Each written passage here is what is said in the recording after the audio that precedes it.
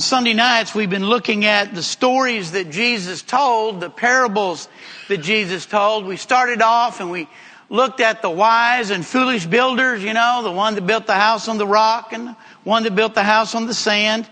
We looked at the parable of the sower, and those two were pretty self-explanatory. It didn't take a whole lot to figure out what they meant. And then we did the parable of the wheat and the tares, or the wheat and the weeds. That one was a little more difficult. Try to figure out exactly what Jesus was saying. And then the last time we did the parables of the hidden treasure and the pearl of great price. And we saw that there were a couple different ways even to interpret that one. But tonight's parable is what I would say an easy one to understand, but a difficult one to accept for us. In Matthew chapter 20, beginning in verse 1, it says, "For the kingdom of heaven is like a landowner who went out early in the morning to hire men to work in his vineyard. He agreed to pay them a denarius for the day and sent them into the vineyard. About the third hour, he went out and saw others standing in the marketplace doing nothing. He told them, 'You also go and work in my vineyard, and I will pay you whatever is right.' So they went. He went out again about the 6th hour and the 9th hour and did the same thing. About the 11th hour, he went out and found still others standing around. He asked them, 'Why have you been standing here all day long doing nothing?' 'Because no one's hired us,' they answered. He said to them, 'You also go and work in my vineyard.' Now when evening came, the owner of the vineyard said to the foreman, 'Call the workers and pay them their wages, beginning with the last ones hired and going to the first.' The workers who were hired about the 11th hour came, and each received a denarius. So when those came who were hired first, they expected to receive more. But each one of them also received a denarius. When they received it, they began to grumble against the landowner. 'These men who were hired last only worked 1 hour,' they said, 'and you have made them equal to us who have borne the burden of the work and the heat of the day.' But he answered one of them, 'Friend, I am not being unfair to you. Didn't you agree to work for a denarius? Take your pay and go. I want to give the man who was hired last the same as I gave you. Don't I have the right to do what I want with my own money? Or are you envious because I am so generous? So the last will be first, and the first will be last.'" Now admit it. How many of us sympathize with the original workers? I sympathize with the original workers. I understand their complaint. I see where they are coming from. They're working on a 12-hour clock. So about 6 in the morning, the owner goes out, he finds these workers, and he says, "You go work in the field and I will pay you a denarius." And they agree to that. A contract, essentially. And so they go out. Well, about 9 o'clock in the morning, he goes out and finds some more. But interesting, this time he says, "You go work and I'll pay you what is fair." Trusting, I suppose, they went out and worked. And he did the same thing about noon, and he did the same thing about 3 o'clock in the afternoon. Then at 5 o'clock in the evening, he finds some still standing around. He says, "Don't you want to work?" "Yeah, we want to work. We've been here all day. Ain't nobody hired us." He says, "Well, I'll tell you what. You go on into the field and you work too." They barely get to working, right? And the whistle blows. The day is over. And I don't think it's by accident. I know it's not by accident because Jesus is telling the parable, but I don't think it's by accident that the landowner tells the foreman, "You pay the last ones first and work your way down to the first ones." And so the ones who had only worked 1 hour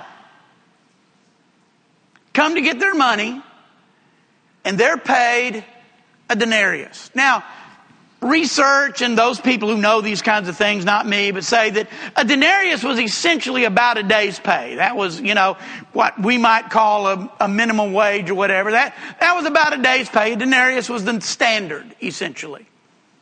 And here they'd only worked 1 hour, and they got a full denarius. Now, if you're the original workers, what are you thinking? You're thinking what I'm thinking. Whoo, doggy. I'm going to get 12 denarii. Because apparently the dude is paying a denarii an hour, right? These people only worked an hour, they got a denarius. And I'm getting the plural and the singular confused here, but anyway, you're with me. They worked only 1 hour and they got a denarius. So if I work 12 hours, I'm going to get 12 denarii. That just seems logical, doesn't it? I've never thought about this before. But I wonder if the 9th hour workers were thinking the same thing. Wow. They only worked 1 hour and they got a denarius. I worked 3. I'm going to get 3 denarii. And the 6-hour worker, they're thinking the same thing. I'm going to get 6. And the 3rd hour workers, they're thinking the same thing. I'm going to get 9. Now, it's interesting that we do not have included in the story, Jesus did not include in the parable the paying of the middle workers. But apparently the 9th hour workers got paid, the 6-hour workers got paid, the 3-hour workers got paid. They all got paid a denarius. Now, I wonder at what point the original workers are going, whoa, wait a minute, what's going on here? Well, this doesn't seem quite right. I wonder if they kind of saw it coming as the 9th hour, 6th-hour, and 3rd-hour workers were being paid. But anyway, it comes down to those who had worked 12 hours in the hot sun all day long, and they get paid a denarius. And they begin to grumble. And they begin to complain. And they begin to say, that's not fair. Now, if you're like me, if it hadn't been Jesus telling this parable, I'd agree with them. Doesn't seem fair. It doesn't seem right. But in my head, I know Jesus told this parable and he told it for a reason, and I know the conclusion of the parable, so I know what I'm supposed to think. It's just kind of hard for me in our cut and dried kind of world, at least my kind of world, it's hard for me to come to grips with that being right. Remember what Jesus told the other workers besides the original ones. He said, you go work in the field and I will pay you what is fair.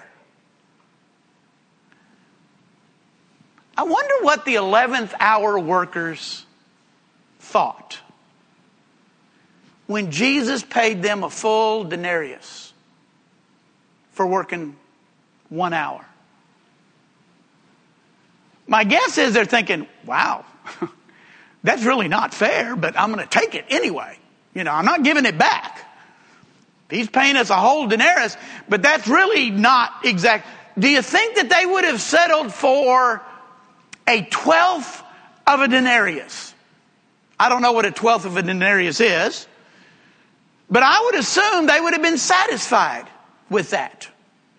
If a denarius is essentially a day's wages and they only worked 1 hour, then a 12th of a denarius would have been fine with them. They'd have accepted it. The 9th hour workers would have accepted a 1/3 of a denarius, and I'm not going to get any further in the math because I've probably already overdone it, okay? But on down. And yet, Jesus or the master paid them a full denarius. This parable and its understanding are hindered a little bit by our superficial, man-made chapter breaks. You see, if you're just flipping around the Bible and you want to read the parable of the workers in the vineyard, Well, there's the chapter heading right there at the beginning of chapter 20. And so you read the parable of the workers in the vineyard. No. To really understand this parable, you got to back up.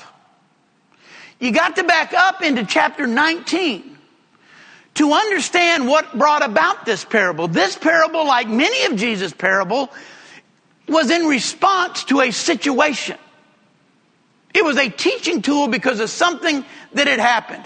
Now in chapter 19 and beginning in verse 16, we have a story that we're familiar with. But we don't normally put these two things together, but they are together.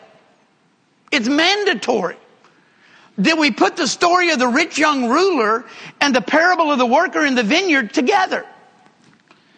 Now a man came to Jesus and asked, "Teacher, what good thing must I do to get eternal life?" "Why do you ask me what is good?" Jesus replied. "There is only one who is good. If you want to enter life, obey the commandments." "Which ones?" the man inquired. "Do not murder, do not commit adultery, do not steal, do not give false testimony, honor your father and mother, love your neighbor as yourself. All these I have kept," the young man asked. "What still do I lack?" And Jesus answered, "If you want to be perfect, go sell your possessions, give to the poor, and you will have treasure in heaven. Then come and follow me." When the young man heard this, he went away sad because he had great wealth. Then Jesus said to the disciples, "I tell you the truth, it is hard for a rich man to enter the kingdom of heaven. Again, I tell you, it's easier for a camel to go through the eye of a needle than for a rich man to enter the kingdom of God." When the disciples heard this, they were greatly astonished and asked, "Who then can be saved?" And Jesus looked at them and said, "With man, this is impossible. But with God, all things are possible." And Peter answered him, "We have left everything to follow you. What then will there be for us?" Now, you kind of see, this is another Peter moment. We don't normally, we talk about the Peter moments. This is not one we normally talk about. But this is another Peter moment. The rich young man came and said, "What do I need to do?" And Jesus said, "Sell your possessions, give it to the poor, and come and follow me." And then Jesus said, it's going to be really hard for rich people to get in. Not impossible, but it's going to be hard for rich people to get into the kingdom. And the disciples were like, "Whoa, we thought the rich people had it all. We thought the rich people had an edge. We thought the rich people kind of had an end to eternal life. If rich people can't be saved, then who can be saved?" And Jesus said, "Well, with man, it's impossible. With man, can't nobody be saved." Pardon the double negative. "But with God, all things are possible." And I think this is another moment in Peter's life, kind of like you remember when he said to Jesus, "How many times should I forgive my brother? 7 times? Thinking that was pretty big. He had just told the rich young man what? "Sell everything you have and come and follow me." And Peter says, "Jesus, we've done that. We've given up everything to come and follow you. What you going to give us? What's our prize? What's our reward for coming and following you?" And then Jesus responds in this way in verse 28. Jesus said to them, "I tell you the truth, at the renewal of all things, when the Son of Man sits on his glorious throne, you who have followed me will also sit on 12 thrones, judging the 12 tribes of Israel. And everyone who has left houses or brothers or sister or father or mother or children or fields for my sake will receive 100 times as much and will inherit eternal life. But many who are first will be last, and many who are last will be first."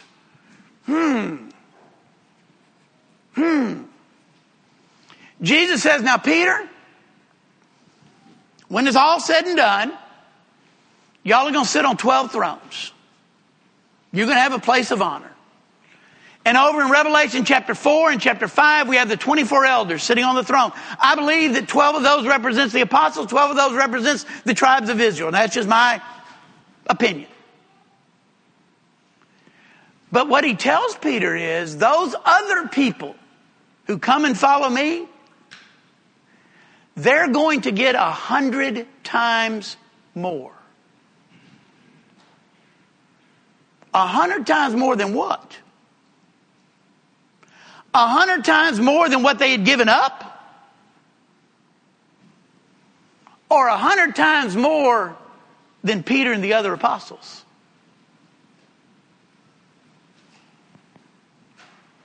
Well, in light of the parable that Jesus goes on to say, it appears to me, and you get what you pay for, it appears to me as if Jesus is saying these other people are going to get 100 times more than you.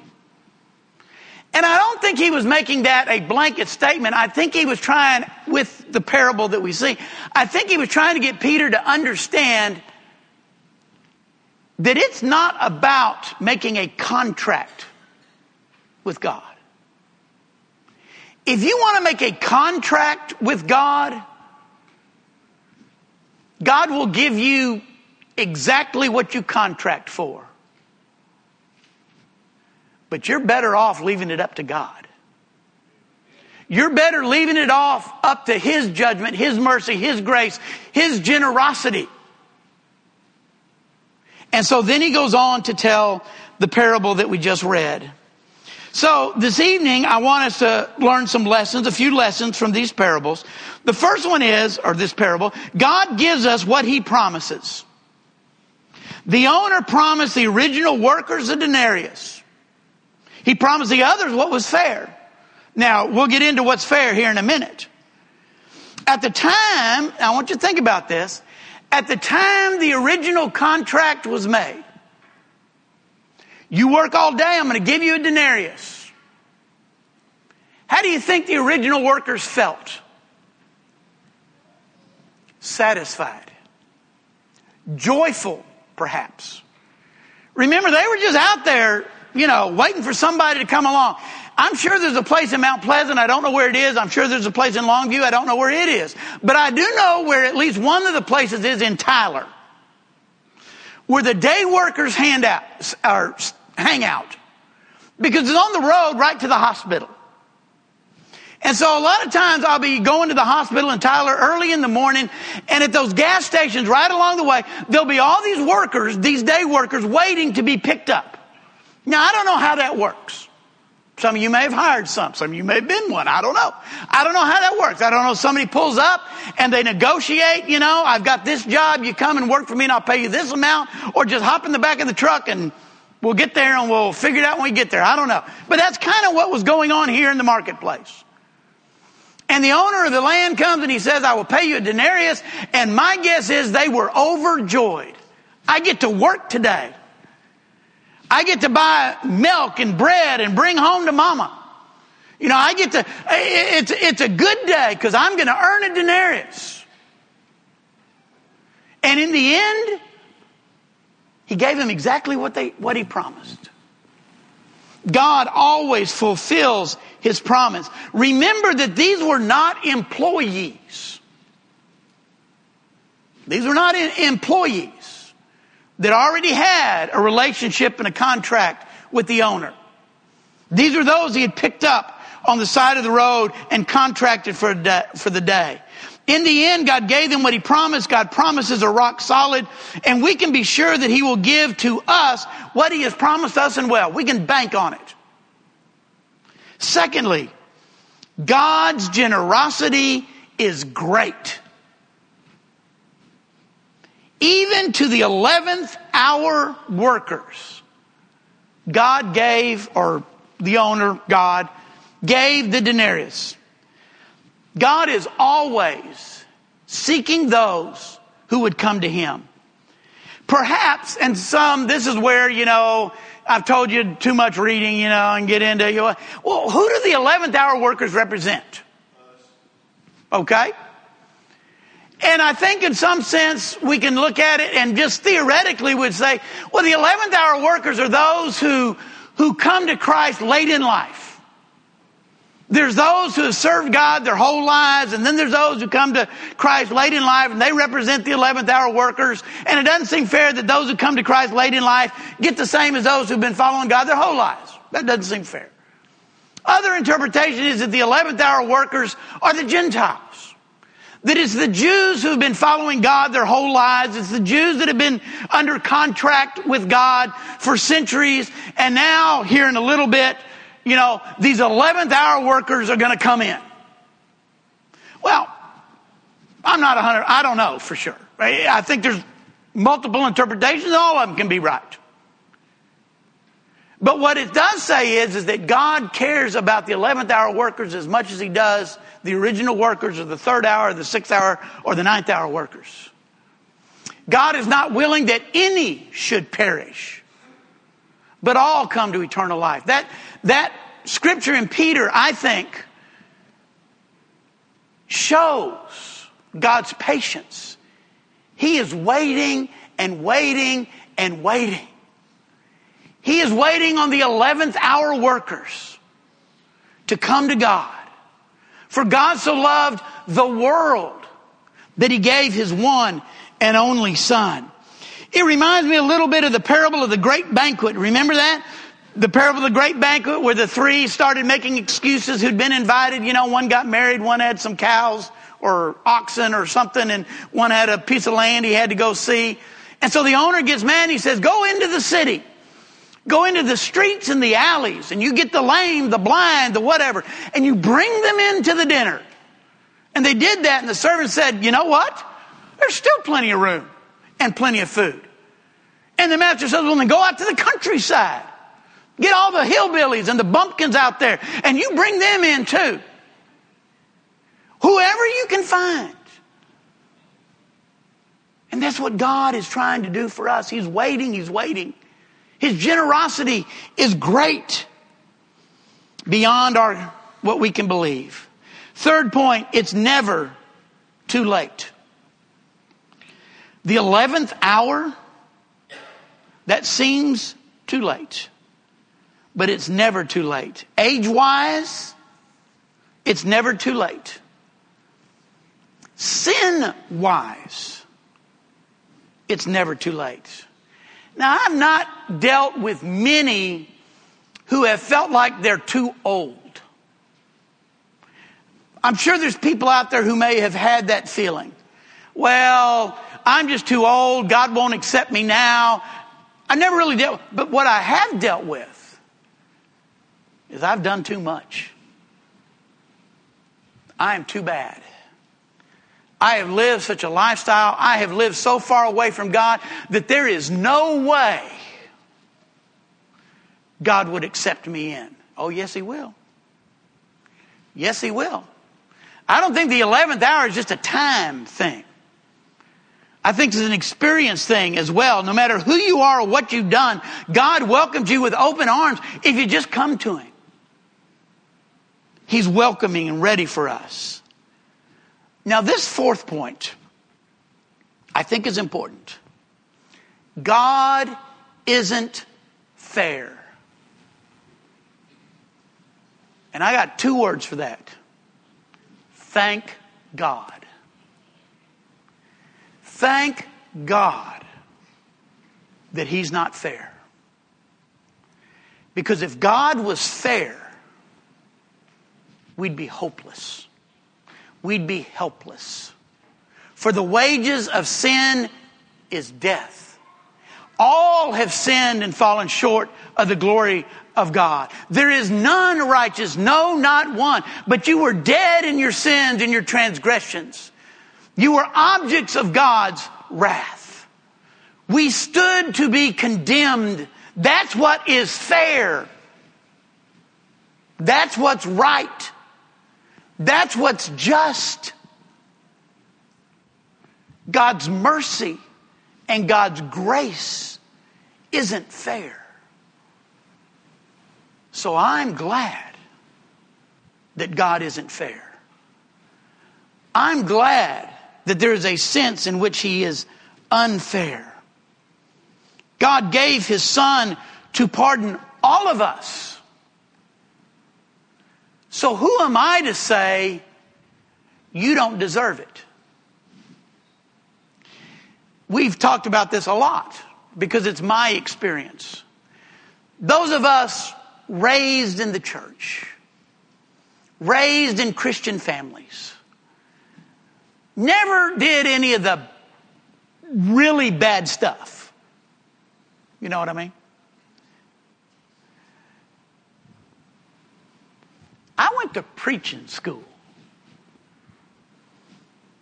I spent 31 years as a minister. And you're going to tell me that somebody out there who has lived a wild, evil, wicked life of sin, not caring anything about God or anything about God's Word, and they turn to God, and they're going to get the same thing I'm going to get? That ain't fair. But you know what? It's not fair that I got it. Now, you may think that there's levels of unfairness. There's not with God. We were all lost. We were all condemned. And so just because I may have sort of been a little better, still not good enough. I still need God to be unfair in order to save me. And if He's going to be unfair to me, then why should I gripe or complain because He's going to be unfair to you? I ought to be happy about that. And in fact, that brings us to the fifth point, which is we better watch our attitudes. Jesus, or the Master, said, "Are you envious at my generosity?" What should have been a time of joy. Who doesn't like payday? Don't we all like payday? Payday's a good day. I remember when I worked for the electric company, man, we only got paid once a month. Woo! That was some of you teachers, some of you, I wasn't used to that. I was used to a weekly paycheck, once a month. Man, I was glad when it was payday. Went out and splurged. Got me a double quarter pounder. I was splurging. The original workers, it should have been a time of joy. It should have been a time of celebration. It should have been a time of thankfulness that they'd gotten a job for the day and that the Master had been righteous and just and fulfilled His promise and gave them what He promised them. But instead, they were so wrapped up in what they perceived to be a slight and an unfair situation that they couldn't even enjoy what they had. It reminds me of another story. Another parable that we'll get to eventually. The parable of the prodigal son. When we get there, we spend a lot of time talking about the prodigal son, the prodigal son, the prodigal son, and the father, and the father, and the father. The story is not about either one of them. The story is about the elder brother. That's what the story is about. That's the point of the story. Now, all these other points are true and good. There's the older brother. He's out there. He hears what's going on. It sounds like they're having a fiesta. Cinco de Mayo is happening up at the house. He doesn't know what's going on. He asks one of the servants, "What's happening?" He can smell, they're barbecuing. And the servant says, "Your brother's back. Your brother that was lost, your brother that was gone, he's back and your daddy's having a party." Whoo! I'm so thankful. I can't wait to get to the party. I ain't going. I can't believe Daddy'd do that.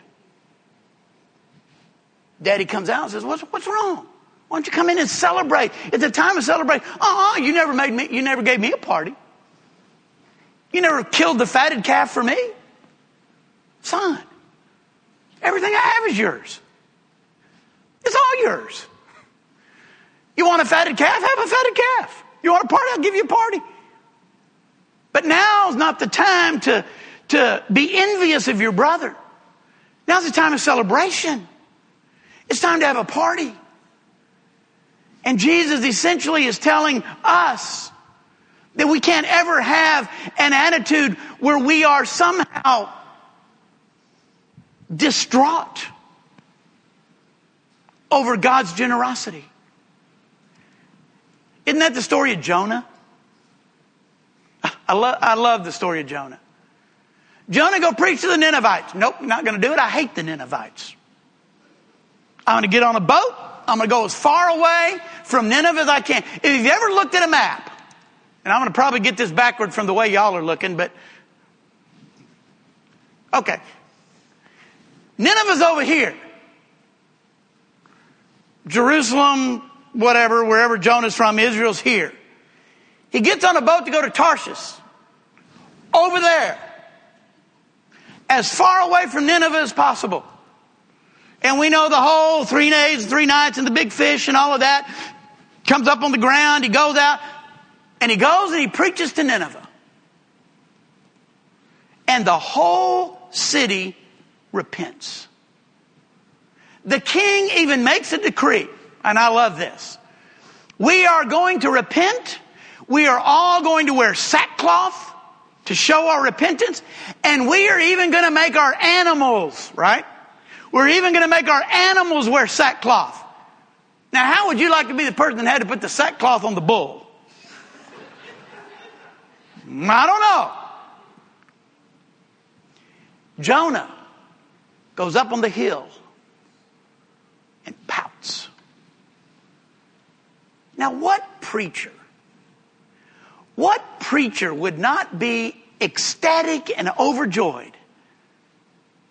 Because it says that Jonah hadn't even hardly gotten into the city with his message.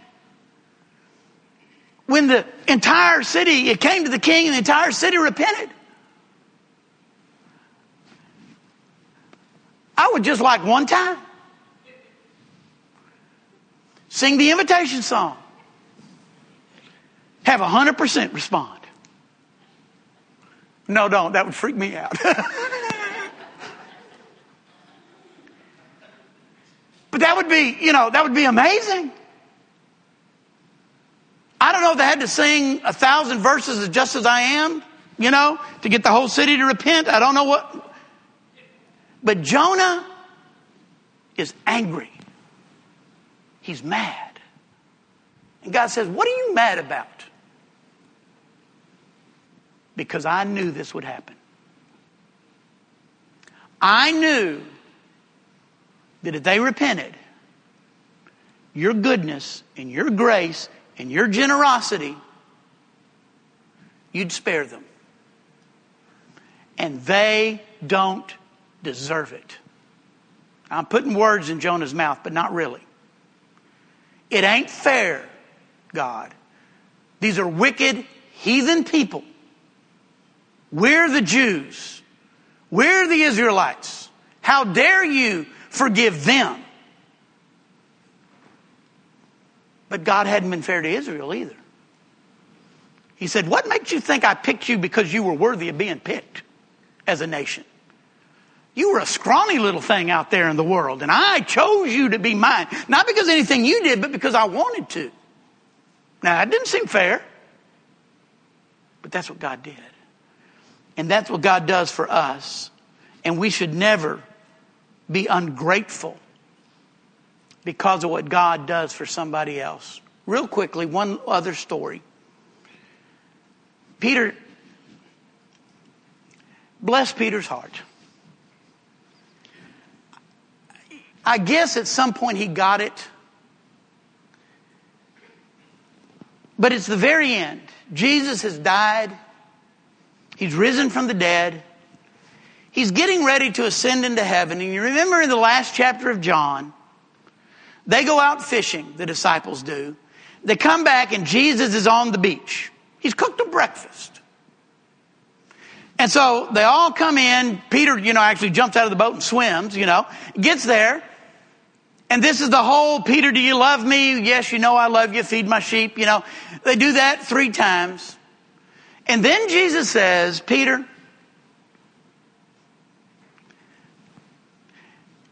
you're going to suffer a terrible death. You're going to be bound and taken to places you don't want to be taken. Horrible things are going to happen to you. But come and follow me. And what does Peter do? He looks around, and out of the corner of his eye, he sees John. He says, but Lord, what about him? You're telling me all these terrible things are going to happen to me? What about him? And Jesus said, if I want him to live forever, what business is it of yours? And that's pretty much a direct quote, by the way. I didn't make that up. Peter, I'm going to give you everything I promised. Don't worry about what's going to happen to John. God so loved the world that he gave his one and only son. Was that fair? Was not fair. So we can complain and we can gripe all we want to about in situations and things like that, God not being fair, but in our depths of our souls, we ought to be saying to ourselves, thank God that he's not fair. If you're here this evening in some way we can help or encourage you, we invite you to come now as we stand and as we sing. We hope by listening to this lesson, you have found a better understanding of the Bible. And through that better understanding, find a closer relationship with God and his Son, Jesus Christ, our living Savior. If you have any questions or desire more information, please feel free to contact us here at the Dangerfield, Texas Church of Christ. You can find us at dfield.org. That's DFIELDCOC.org. Or you can email at dfieldcoc779@aol.com. Or you can call us at 903-645-2896. If you are local to the Dangerfield area, we would love an opportunity to meet you and encourage you in person at 818 West W.M. Watson Boulevard, Dangerfield, Texas, 75638. Our meeting times are Sunday mornings at 9:30 a.m. for Bible class and 10:30 a.m. for worship service, Sunday evening at 6 p.m. for worship service, and Wednesday evening at 6:30 p.m. for our midweek Bible class. Grace and peace be with you always.